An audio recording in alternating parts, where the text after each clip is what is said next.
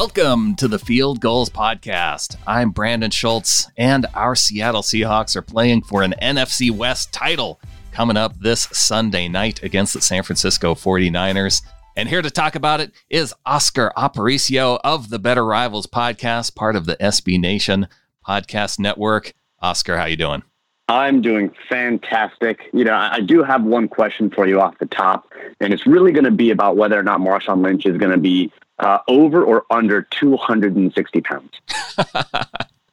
Ooh, I think he looked relatively fit. They could have brought in CJ Anderson, and I bet he's got the over on the 260 Bills. Yeah, I think that CJ Anderson is proof that you do not need to be slim in order to play running back successfully. But as a Niners fan, I am a little buoyed by the fact that Marshawn Lynch was drinking Hennessy and eating a $1,200 cheeseburger on a YouTube video just in October, actually. So my hope is that he is not quite in football shape.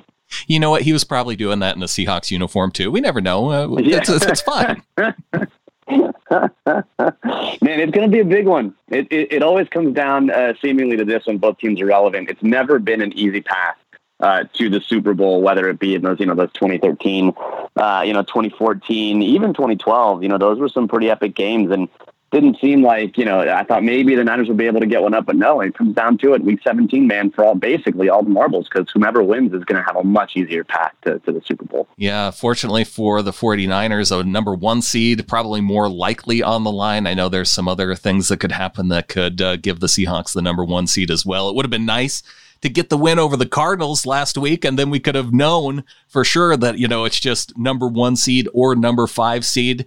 As far as you're concerned, though, for the 49ers, I mean, obviously you're rooting for a number one seed, but, really, the number 5 is a pretty good consolation prize when you look at the NFC East. Yeah, it would be a consolation prize, but at the same time, you never know how teams match up against you. You never know what's going to happen. I mean, the Seahawks, I think, are a prime example of a team that doesn't really deserve the home game, but once they have it, they do the most with it. And of course, it's fitting that Marshawn Lynch has come back to Seattle, because that was the year when you all won the division at 7-9, right? And you end up having Beastquake, right? And you don't go, that's why you play the game ultimately. And so, while yes, I would love to play whomever wins the NFC East, but quite frankly, it doesn't mean that it's necessarily locked up. So that's why I think this is going to be really important. You make a good point, because the Cowboys have shown they're one of those teams that can play up and down to any opponent. The Philadelphia Eagles, once they get in the playoffs, they can be dangerous, and Carson Wentz, has shown that he can be a guy who can lead the team in the playoffs. So it is a bit of a concern going forward, because you do want that playoff game at home. And this is going to be tough, because the 49ers, they have to go on the road to do it. And I'm kind of wondering, with Jimmy Garoppolo relatively early in his career, has there been a game that has been as big as this game coming up in Seattle? Yeah, I think that when the Niners say that they are battle tested, I think they are indeed battle tested over this last 4 and maybe even 8 weeks. You think about the game in Seattle, that was a huge game. I mean, that absolutely felt like a playoff game. The game against Green Bay was a warm up to that game. And so I do think, and I think even the Rams game, as hard fought as that game was, I mean, 2 3rd and 16s back to back is just ridiculous. The team has been a little uneven. I think they played, a little up and down football, and a lot of that's rested on the up and downs of Jimmy Garoppolo. But when it comes to ready to face a big test, especially in the loud environment, I do think that New Orleans game was a bit of the training wheels for a game like this. And even the game at home against Seattle, I think that was also a similarly playoff atmosphere type game. I mean, the last 4 games have all come down to the final possession of the final minute. So I think that this team is aware of what this is like, even if this collection of players is not yet uniquely aware of what it's like to play in the clink. Well, and I'm just more thinking, too, in terms of Jimmy Garoppolo in his career, though. Yeah, he's had big games where he's played, on big stages in front of big crowds, but there hasn't been anything quite like it in the terms of what it means. Both teams have a playoff spot locked up, but for a chance to get the number one seed potentially and win the NFC West, that is a really big moment. And I contrast that with, I know Jimmy Garoppolo is not a guy like Kirk Cousins who just can't win on Monday night or anything, but he just hasn't been tested in a moment quite like this. I know you point to New Orleans and that kind of thing, but it is different to me. Yeah, I could see how you'd get there, and I think there's definitely lack of experience over the course of a career. But I think that Jimmy Garoppolo is one of those players that, much like Andrew Luck, needed to get hit before he really got up for a game. And I think when you look at some of the things that Jimmy Garoppolo has done over the course of the year, I mean, you talk about the 2 3rd and 16s, you talk about the games against Arizona where he had to put the game on his shoulders. It seems like when you need Jimmy Garoppolo to come and bring the game and the pressure's on, that he begins to play a bit better than when maybe things aren't going his way. There's no numbers or stats to back that up. That's just the impression that I get. I feel like he does rise to the occasion, unlike some other quarterbacks, and to where some of his aggressive tendencies pay off. And so I do think that while, he's not going to have the long resume of playoff games and kind of, seeding games that someone like a Russell Wilson will have, I think this is going to be the beginning of that stretch for him, and it all starts sometime. Well, and Garoppolo has been playing pretty well down the stretch. I mean, you start off with that Green Bay game where he was, played lights out. He only really had to complete 14 to 20 passes in that game, but, one of his better games of the season. And then you go on to Baltimore. Yeah, it's a loss, but it's a close game. It's on the road, another playoff atmosphere type game. New Orleans, he wins in a shootout. So you've seen him win different ways. And when you look at that New Orleans game, when you look at the Rams game, what he was able to do late in games, I would expect that fills you with a little bit of optimism coming into this game. Yeah, that's exactly right. I mean, you think about this season, and his best game was the game where the team needed him most and where they were going up one of the more quality defenses that they faced all year, and that was that game against New Orleans. It's one of his highest PFF grades of the year. It's also where he was obviously the one directing the attack. Whereas you look at some other games like the Baltimore game, not a super great game, but, everything around him, was doing a little bit better. The defense was playing better, I think, especially up until that last drive where Baltimore was able to bleed the clock for about 6 minutes or so. And even the game against LA, he had a couple of 3rd and 16 darts, but LA was able to take away his receivers and make him hold the ball. And they were able to get, 5 sacks on him. So it definitely is a game where it's like, yeah, he seems to rise to the occasion.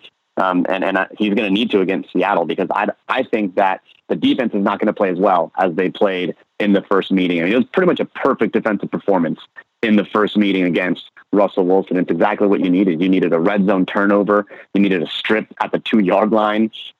Everything went well for that defense. And now without Dee Ford, they're not going to get as much pressure, I think, on Russell Wilson. They're probably going to give up more points. They're not going to be able to hold him out in the red zone, I think. And so, whereas before, I think the offense could get by with not being as successful as they have in other games, I think that the offense is going to have to put up some points. As far as you're concerned with the defense, I look back and over the last 4 games, the 49ers defense averaging 31 points allowed. And now some of those might have come from special team scores or whatever, but still 31 points. You're asking a lot for your offense to try and have to put up that many points on average week after week. Yeah, the defense, I think a lot's being made about, their lack of sacks and the number of points that they're giving up. I think that given the schedule they face in the early part of the year, and given the quality of the opponent, and given just how well that defense performed, they were bound to regress a little bit towards that defensive mean. And that makes sense. They're facing better offenses, and they've had to face some injuries as well. But I do think that the defense has still been playing to a relatively high level. I think you look at the game against the Baltimore Ravens, chief among them. They held the Ravens to one of their lowest point totals on the year, and this is the team that came in super hot against that defense. Against just a couple weeks ago. I think you look at the game against Atlanta, and they had held the Falcons to just 10 points late into the 3rd and early 4th quarter. And then it's just, kind of 2 drives where Atlanta did most of their damage. So it is, I think, one of those instances where the defense has been playing fine. They've been making they've been playing well, but the offense can't get into those positive game script situations that they were early on in the year. And it didn't allow them to tee off. And I do think that the loss of Dee Ford is huge, because it means that teams can pay a ton of attention to Nick Bosa. And that's exactly what they're doing. They're starting out with the tight end on him and then passing him off to the tackle. They're chipping him with the running back. They're able to slide their protection and not have to worry about what's happening on the other side. And Eric Armstead's having a career year, but he doesn't have that same kind of explosion off the line that someone like Dee Ford has. Well, and the Seahawks are definitely going to be concerned about that coming into this game, because last week against the Cardinals, just allowing Chandler Jones to wreak havoc with Jamarco Jones filling in at left tackle. Dwayne Brown sounds like he's going to be out for probably the season. And so Nick Bosa up against Jamarco Jones, likely, they're going to have to find ways to take care of him. Hopefully, as a Seahawks fan, we're going to see similar to what the Rams did and try and roll Russell Wilson out of the pocket a little bit more. That worked for a little while with Jared Goff, but the 49ers, they were able to kind of figure that out toward the end of the game too. Yeah, so what the Niners ended up doing, it's a really smart adjustment when you saw Goff go out and start doing all those rollouts. I mean, that first half, Goff rolled out 10 times. He was 9 for 10 for 98 yards and a touchdown. I mean, he was just eating the defense up just on straight rollouts. And what first Saleh did was he started to replace, even against two tight end sets, he replaced that weak side linebacker with K'Waun Williams. And so K'Waun Williams is better able and more equipped, since he's actually a coverage defender, to stay on that underneath kind of tight end or whomever was doing that underneath route. That's the first adjustment. But then when you get to the second half, they basically just abandoned run responsibilities with their defensive ends and sent them straight up field. Typically, that backside defensive end is going to try and crash down and make sure that there's no cutback lane on an outside zone. But instead, they just sent them straight up the field, say, run responsibility be damned. And that's what happened to Jared Goff. And when you look at what he did in the second half on those rollouts, he was just 2 for 8 for 24 yards. So that's what they will likely do, is they'll likely send their defensive ends, or they'll bring nickel pressure, which is something Robert Saleh loves to do a lot. And K'Waun Williams is indeed an effective blitzer off the edge. So I think you'll see a little mix of all of those things. And I think you'll see a very, very, varied defensive plan against Seattle, because they know they have to win this game. Yeah, and I do kind of wonder, too, against the Rams, I suppose you can kind of give up on that philosophy of, okay, we'll allow the run to beat us, because we just haven't seen Todd Gurley playing up to his normal level that we've been used to. But now coming into this game, and I am kind of curious how you feel like Marshawn Lynch, how much action he's going to get in this game. But, even with that, we saw the Seahawks run Travis Homer, Robert Turbin's coming back. I know they're still going to have a little bit of a run game. I don't know if I necessarily see Seattle abandoning the run game, even though you have guys just coming in that haven't been with the team all year. Yeah, I don't think they'll abandon the run game. I think Marshawn Lynch will get somewhere on the order of 12 carries or so. And I think he'll probably get some of those high value carries. He'll get maybe goal line carries, things like that. But what Marshawn Lynch at this point in his career is not is as explosive as Chris Carson. And that's the worry with Carson, is that he breaks one tackle and he's off to the races. And he is, that's the kind of running back that you want. He is effectively, the Raheem Mostert of the world, if you're going to look at the comparable running back for San Francisco. And I do think that you are going to see less explosive runs from Seattle. And quite frankly, if they want to keep running it, that's great. Because, when they're running it, that means that Russell Wilson is not throwing it. And he is the most dangerous part of that Seattle offense. So if Pete Carroll wants to keep putting the ball in the belly of Marshawn Lynch, I think that's good for the 49ers ultimately, because that means Russell Wilson's not throwing it, because he is absolutely deadly in pinpoint. And at home, he's really tough to beat. This game coming up on Sunday, going to be a big one, and we're going to get into what they need to do to shut down George Kittle right after this.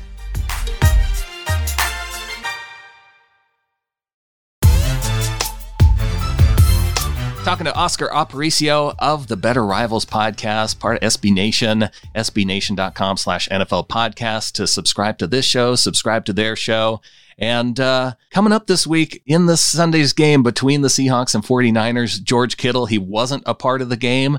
You know how I know about it, Oscar, is because every single 49ers fan that was complaining about the loss, it was, oh, well, we didn't have George Kittle. There were so many other injuries. George Kittle.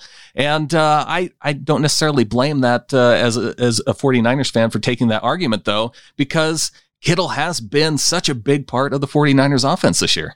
Like George Kittle at this point is having one of the best tight end seasons for really in a long, long time. This is like Gronk level season for George Kittle. And he's doing a lot of his damage in the passing game. And he is absolutely Jimmy Garoppolo's, his safety blanket. That's who he looks to on third downs. That's who he looks to when he needs to check the ball down and get the ball out quickly. That is his playmaker. That's who he likes to go to. And so not having him in that Seattle game, it was a really, really big deal. And so having him back is going to be crucial. Now, when teams have been able to limit George Kittle's damage, they've put either an athletic safety or an athletic linebacker on him and basically just try to hold him and man him up as closely as humanly possible. Budda Baker had some success in Arizona, especially in the first quarter, but eventually George Kittle ends up winning that matchup. I think Baltimore had some success as well with their linebackers and with their safety being able to cover him one-on-one. And you see a lot of teams successfully run man coverage across the board and do a single high safety. And so I think that's I don't know that Seattle's going to run a lot of that. Their defense played fairly well against the Niners the last time they played. But I do think that you're going to get someone like Bobby Wagner, maybe one of the safeties on him. And if you can man him up and hold him, the referees seem to be letting him play. At least they did against Los Angeles. And so, Seattle does like to get a little grabby and test their limits a little early on. So we'll see if it's going to be one of those grabby games. Hey, don't even talk to me about the Seahawks guys being grabby. Go back to that last game and just watch the 49ers DBs and how grabby they were, okay? Hey, man, we got the originator of the get grabby strategy on the team now. That's Richard Sherman, man. And Robert Saleh, who came up under the Pete Carroll defense. So you guys know. Absolutely, we know, man. We know the tricks. It's only a penalty if it gets called. Yeah, and that's you're playing it off like, oh, Seattle's so bad. Of course, you guys are terrible at it. Yeah, right. Well, I do hope that they're better at it in this game, and hopefully we don't get one of those referee crews that call every single holding penalty. But we'll see. I am concerned about George Kittle, and I don't know. Bobby Wagner. If you're talking about lining him up on the tight end, he hasn't done all that great with tight ends, especially, if it's a tight end crossing across the field. Wagner just he seems to be a step short of where he was in previous years. So we might need a little bit more athleticism to go with it. I just, you talk about him being Gronk. The crazy thing is I don't look at a guy like Kittle and see a tight end like Gronk. I mean, he doesn't have the speedness. He definitely doesn't have the size that Gronk did. So just what is it about Kittle that's been so special? So with Kittle, there's the athleticism. I think he's a better athlete than Gronk was. And you're right, he's not as big, but he does play really, really big. So there's a couple of things that make Kittle, I think, the best tight end in football. And that's both his ability to receive the ball, his ability after the catch, and then his ability as a run blocker. When you think of what he does, actually just getting open and his athleticism and his speed, that's something that not a lot of people have. He was the most explosive athlete at the tight end position his draft year. He fell all the way to the 5th round, but he was the best athlete in a ridiculously athletic class. And so you take that and then you pair that with his just after the catch ability to try to make people tackle him. Now, this is something that the tight ends coach, John Embry, told him when he was, just a rookie. He said, make people tackle you. Do not get out of bounds and just basically make them take you down. And if you do, you'll find that over time, they'll start making business decisions. And that's exactly what happens. You look at Kittle and he seeks that contact out, which is why he breaks so many tackles. I think coming into this week, he's got something like 15 or 16 forced missed tackles. You saw it in the game against New Orleans where he's dragging someone, grabbing his face mask for 15 yards.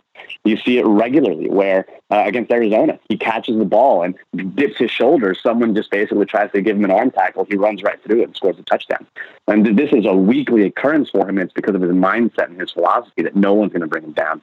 And then as a run blocker, just his technique on the edge is really, really good. And the Niners do like to run to George Kittle's side a lot. And he is a phenomenal run blocker. And so I think he's probably more well-rounded than Gronkowski, especially this year. Who knows whether or not he's going to be able to sustain it over the number of seasons that Gronkowski has, because that's the other thing if you're going to be put in that same category. Is like, there are other tight ends that have a season or two like Gronk, but very few that have many as consistently good as Gronk did. But in this one season, what he's been able to do at that position is remarkable. You say that George Kittle is Garoppolo's safety blanket, but I look at the stats for Emmanuel Sanders, and I know he came to the team halfway through the season, and I don't know if this is a mistake, but I'm seeing 49 targets, but I know he played for Denver. 49 targets, is that just for San Francisco? It very well could be. I'll take a look here in a minute, but Emmanuel Sanders is someone who did quickly get a rapport with Jimmy Garoppolo, and that's important. That Arizona game, I think he showed some timing passes that were really, really good.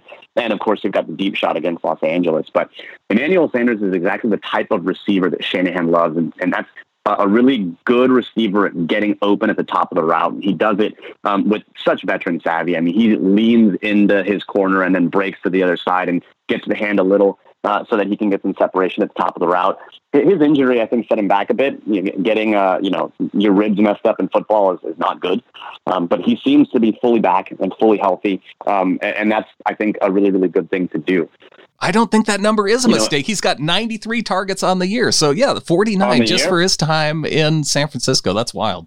Well, there you go. I mean, it makes sense. You think of the wide receivers for the Niners has really become settled over the last probably 6 or 7 weeks. And whereas early on in the year, you had this kind of parade of like, is it Dante Pettis? Is it going to be Kendrick Bourne? They didn't have Emmanuel Sanders at the time. What about Deebo Samuel? We signed Jordan Matthews for a bit.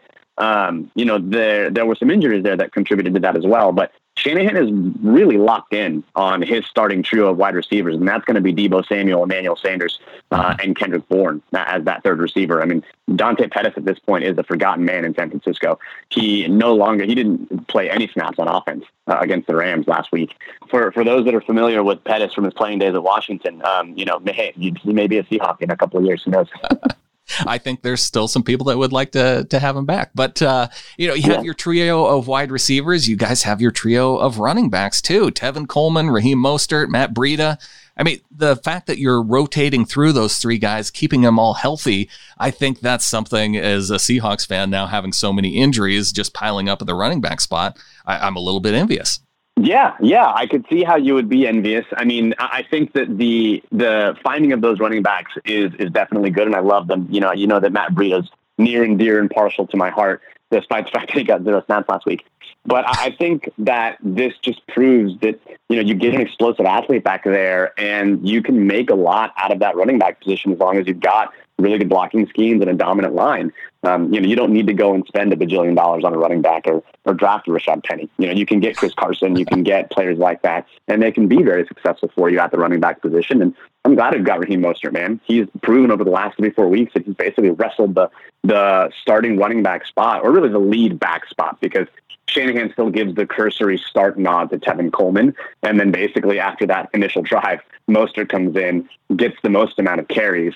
And then you've got Matt Breida who comes in when they're trying to run or hit some things to the outside, since he's a better kind of outside zone runner and isn't going to be as good at what those bend back runs that he likes to have Mostert have in the middle of the field. So it's a good problem to have, man. I'm really glad the Niners have that trio of running backs. And, one thing for Seahawks fans to watch out for is Raheem Mostert. He does have a bit of a fumbling problem.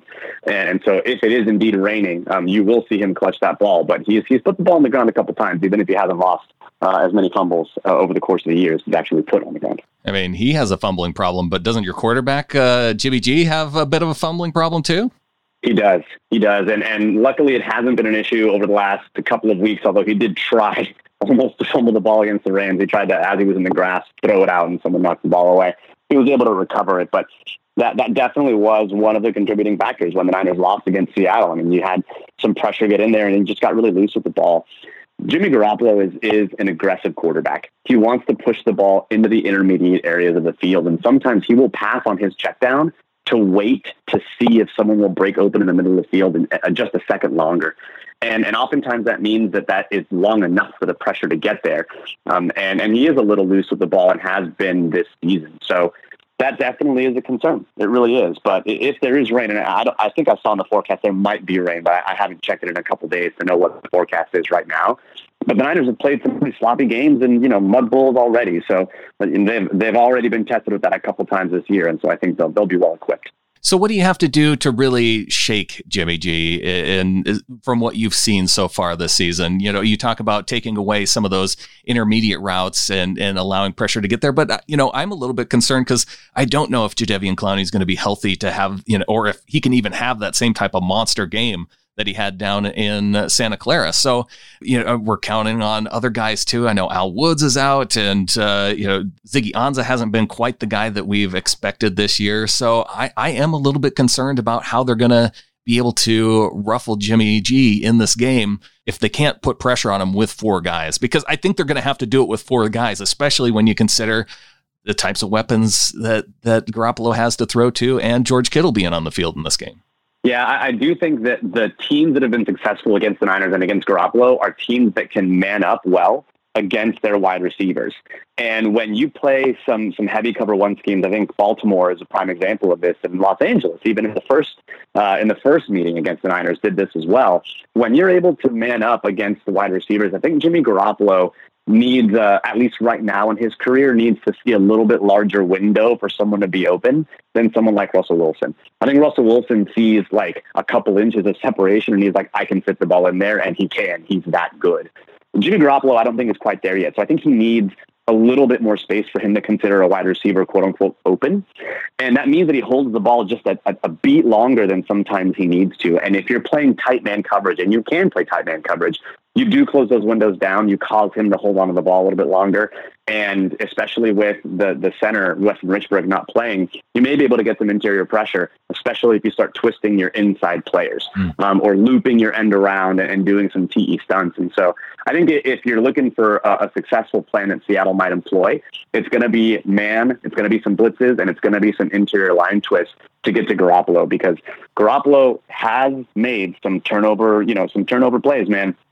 And that's what worries me, because he's not a huge big play guy. But so far this year, he's got a turnover-worthy play on just about 3.5% of his plays. And so that's fumbles as well as interceptions. It's not super duper high. Someone like Jared Goff is going to be over 4%. And Jameis Winston's in like the 5 and 6% kind of area. But if Garoppolo can indeed stay clean, that's where he's deadly. I mean, his quarterback rating when clean is 110.5. It's exactly what you would expect for a good quarterback. When they're not pressured, when they have a clean pocket, what can they control, what they can reproduce is good quarterback play. For comparison, Russell Wilson, 115.7. So they're about the same when it comes to playing in a clean pocket. The difference is, of course, that when under pressure, Wilson plays a little bit better. And Wilson, of course, doesn't turn the ball over nearly as much and is better on those deep shots. So, I think you're right to worry that if you cannot get pressure on Garoppolo and you give him time, he will pick you apart because he is that good of a quarterback. Yep, and that is my big worry about this game going forward. So with all that said, Oscar, what are your predictions? It does look like rain may be in the forecast, about 60% right now. I don't know how that breaks out in terms of hourly. Maybe with it being an evening game, it could be that's just rain carrying over from the previous day. It's a similar forecast for Saturday. So with all that said, what do you predict is going to happen for San Francisco in this game?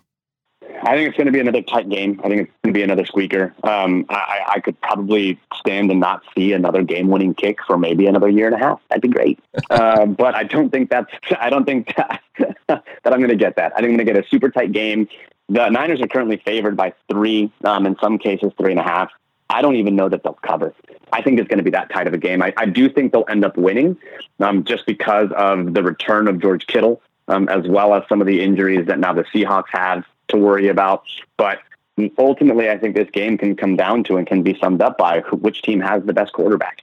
And that team is the Seattle Seahawks. And so I think if Seattle wins, it's going to be because Russell Wilson's going to have a Russell Wilson game, and the defense isn't going to do all the ridiculous turnover things that they did for the 49ers in the last meeting. But I think it's going to be another great one, another nail biter. But I do think the Niners will pull out a squeaker in the end. Well, let's hope for a good game on Sunday, because it is the last game of the regular season of the entire NFL schedule, and it's kind of fun that we get to be in that slot and playing for such big stakes. Oscar, really want to thank you for taking time, especially on your Christmas holiday, coming on the show, breaking it down. And you guys got your Better Rivals show out this week, too, that people can go check out.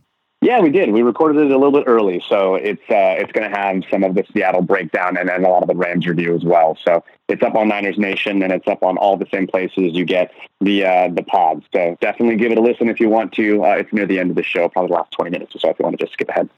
Well, appreciate you coming on. And you know what? Seahawks fans, they probably want to listen to, how much you had to just white knuckle it through that Rams game. That might be kind of fun to listen to. I know I enjoyed it. So definitely check that out. Oscar, thanks for coming on the show all these times. I missed you earlier on in the season, but I'm glad we got to do it here for the final game of the regular season. It's an annual tradition. We've always got to do at least one, whether it be on your pod or mine. And I'm glad that we've now kept it up. God, this is year 4 now, 4 or 5. Oh gosh, if you go back on the Seahawkers podcast, we talked right before the NFC Championship game in 2013. So this is the 6th or 7th year. Yeah, well, I'm glad that we can keep the tradition alive, man. It's always fun. Always fun. Looking forward to the game on Sunday, Oscar. Thanks once again.